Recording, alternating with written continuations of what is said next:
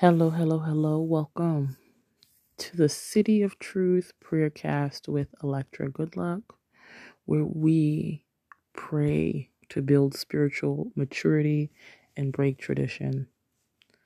And so the word I have for today is from Judges chapter 4. And it's regarding a special woman in the word of the Lord named Deborah. And it's really, the context is right after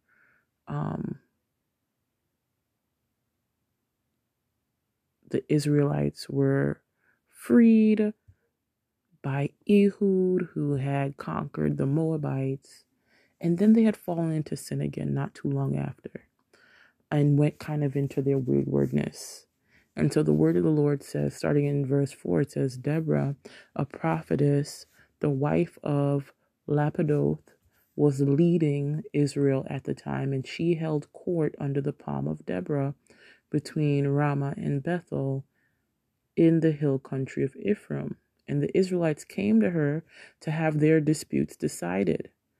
She sent for Barak, son of Abinan, from Kadesh in Naphtali, and said, The Lord, the God of Israel, commands you, go take with you 10,000 men of Naphtali and Zebulun, and lead the way to Mount Tabor. Tabor means purity, clarity. And I will lure Sisera, the commander of Jobin's army, with the chariots and his troops to the Kishon River and give him into your hands. Barak said to her, If you go with me, I will go. But if you do not go with me, I won't. Very well, Deborah said, I will go with you. But because of the way you are going with this, the honor will not be yours, for the Lord will hand Sisera over to a woman. Hallelujah. Thank you, Jesus. And so we're in like International Women's Month, actually. Right now it's the month of March. And of course, we're like even gleaning towards the end of the pandemic. And it's so interesting because it's funny how, again, you can be saved, you can be raised up, you can be rescued, and sometimes fall into the same kind of bad habits, even when you know it's not right. And so it's interesting in the context that this is exactly where these people were. And Deborah, who was like, honestly, this superhero in the Bible, she's a prophetess, she's a wife, people go to her for decisions. She is a judge.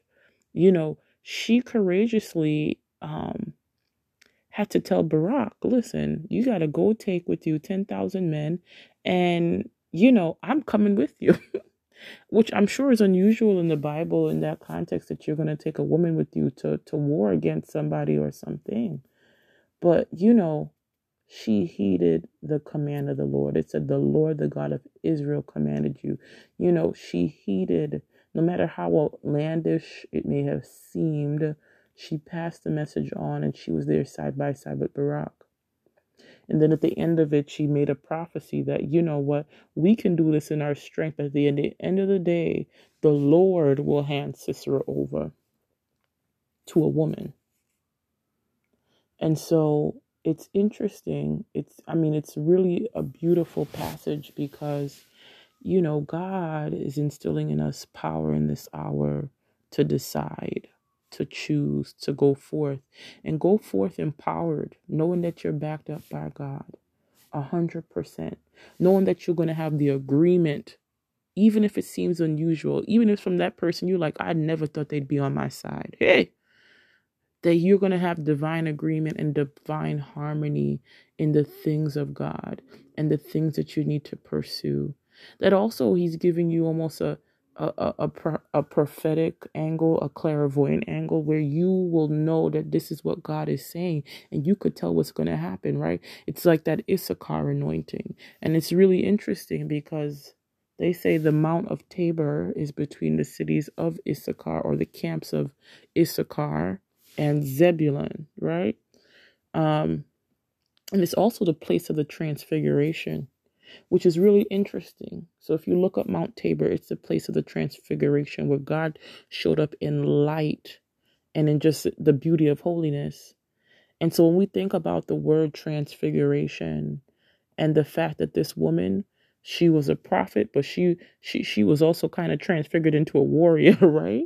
She was a wife, but she was also transfigured into this wonderful um, consultant, partner, chief almost in all of these interactions, and she was judge, but she was also support. She was also someone's secret weapon, right? Secret intelligence into what to do and where to go and being that decision maker.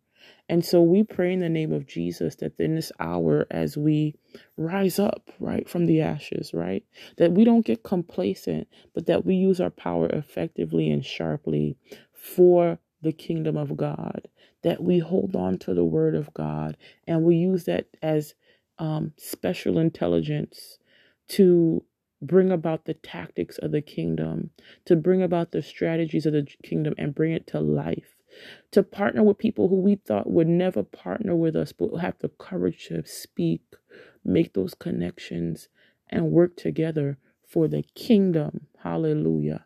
For a kingdom outcome, for a kingdom revelation, for a kingdom prophecy, um, for a kingdom path, right? And a door. And so I pray in the name of Jesus that we stop becoming one note, but we are transfigured and evolved in whoever that next dimension of who we are, that we become dynamic figures of Christ, right? That we're not the ones who just pray in our bedrooms, but we're praying with each other. We're not the ones who just speak about God in our churches, but we speak to a stranger about it too. We are transfiguring ourselves, our presence, and our posture in the things of God, and therefore increasing our spiritual maturity.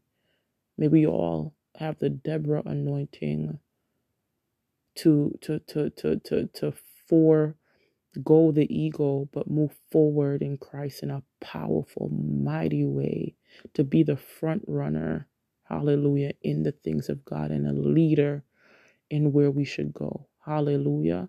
Thank you, Jesus. We give you glory. We give you honor. I pray you've been blessed.